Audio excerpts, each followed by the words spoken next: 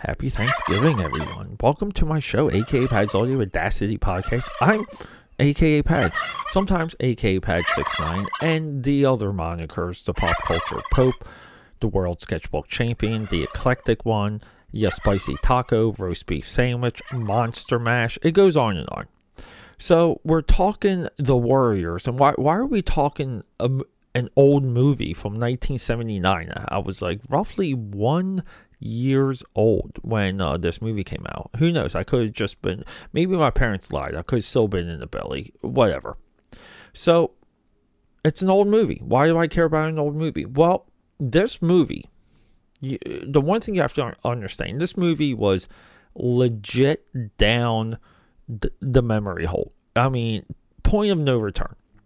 And then it turned up, like, this is a part of the history too. You only get this here. This is why you listen, for anecdotes and history lessons like this. The hip-hop world, the hip-hop community, Yo MTV Raps, or what later became MTV Rap something. You guys follow me, right? I hope you do.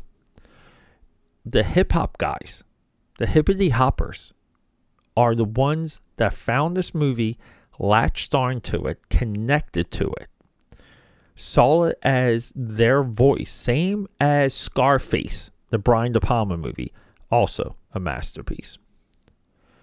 And they blew it up. And then it slowly became t-shirts, unlicensed.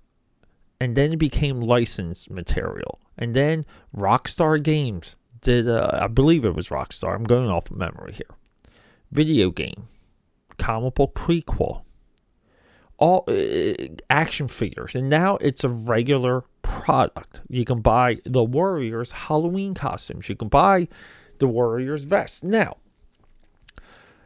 we gotta do two shout-outs. Saul Yumrin, that's who wrote the book that this is based on. And the book is the Coney Island Dominators. The book was called The Warriors. The Warriors are not the Warriors in this book. They're the Coney Island Dominators. Really cool book. I have a second book by him that I haven't read, that I found at the used bookstore. And then we have Walter Hill, who is still working. The guy's like 1 million years old. He makes nothing but good movies. Some better, some but they're all there. They're all gritty. They all have, there's like a grit. There's like a, you can touch them because they're all similar. You can touch these movies. Writer, director, producer, fantastic writer. We can just go down some of the ones that I like. These are movies that he's either written and directed. Okay. 1973. We're going to start 1972. I'm sorry. The Getaway. 73. Macintosh Man. 75. Two great ones. Hard Times, A Drowning Pool. 79. The Warriors. Another good one. 1980. Long Riders. 1982.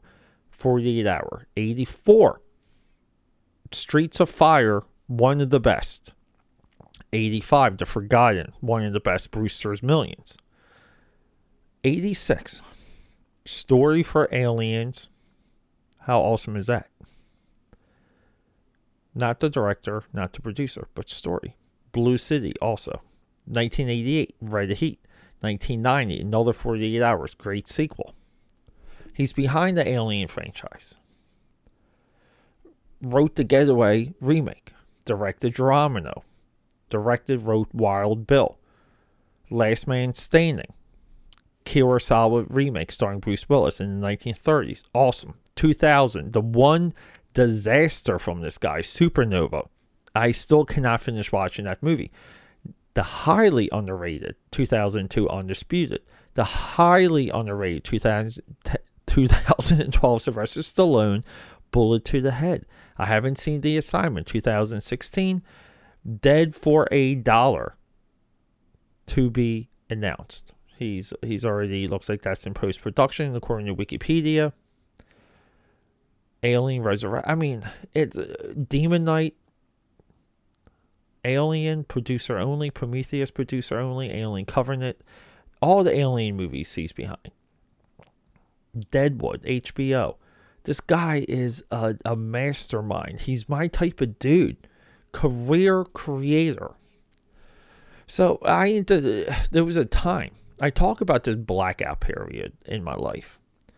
And there was a time where I really only had like 2 DVDs. I remember, might have been 3 or 4, but I remember having a DVD of the director's cut of The Warriors that had a god-awful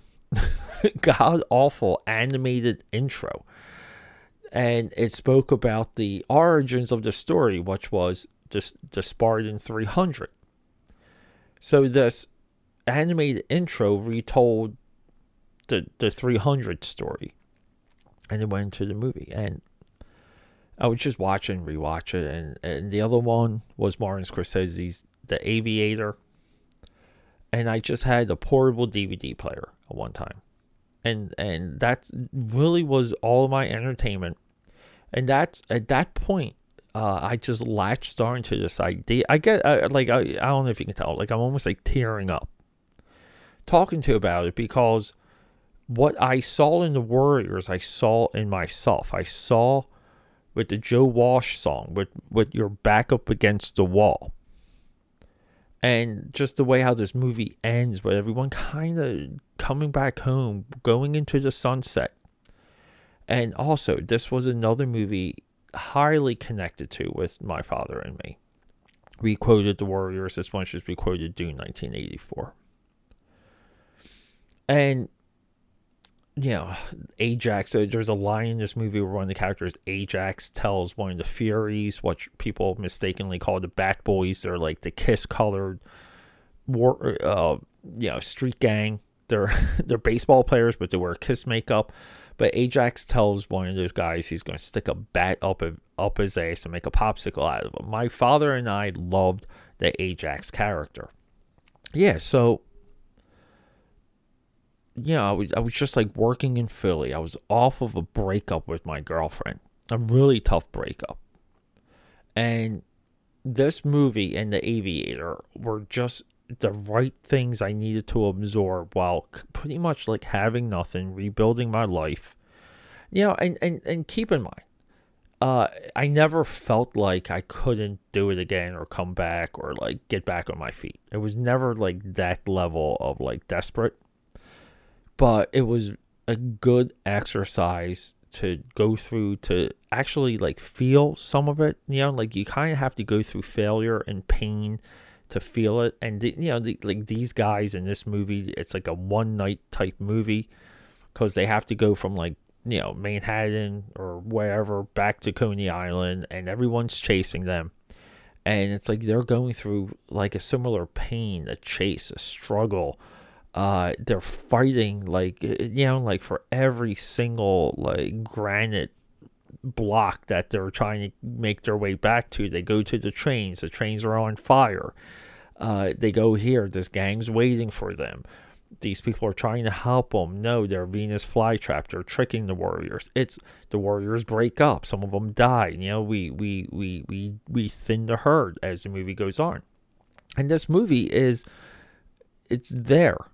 And holy crap, like it's so much like when you watch Escape from New York, where you kind of wish the movie to be on a bigger budget, but at the same time, it shouldn't be on a bigger budget, because it wouldn't be the same, and it would be drastically different. It would be thwarted, you know. And then you're like, oh well, hopefully they can remake it and do the same stuff, and just like, you know, give us some more things to look at, and give us modernize the cast, and you know, these are the reasons why I'm for remakes, because it modernizes the piece, modernizes some of the ideas. Some of this is good, some of it's bad. Okay, it's case by case. Yeah, so that's why I'm thankful for this movie, because it's one of the few movies that legit kind of like gave me a strength in the direction when I really felt like it wasn't there. But once I honed in on it, I never let go. And that's why I'm thankful for the Warriors. I'm thankful for Walter Hill, Michael Beck, who starred in this movie, also from Xanadu. Always mention Xanadu whenever you can when you do a movie discussion.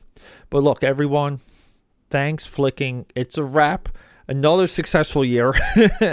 Tomorrow's Turkey Day. Enjoy it.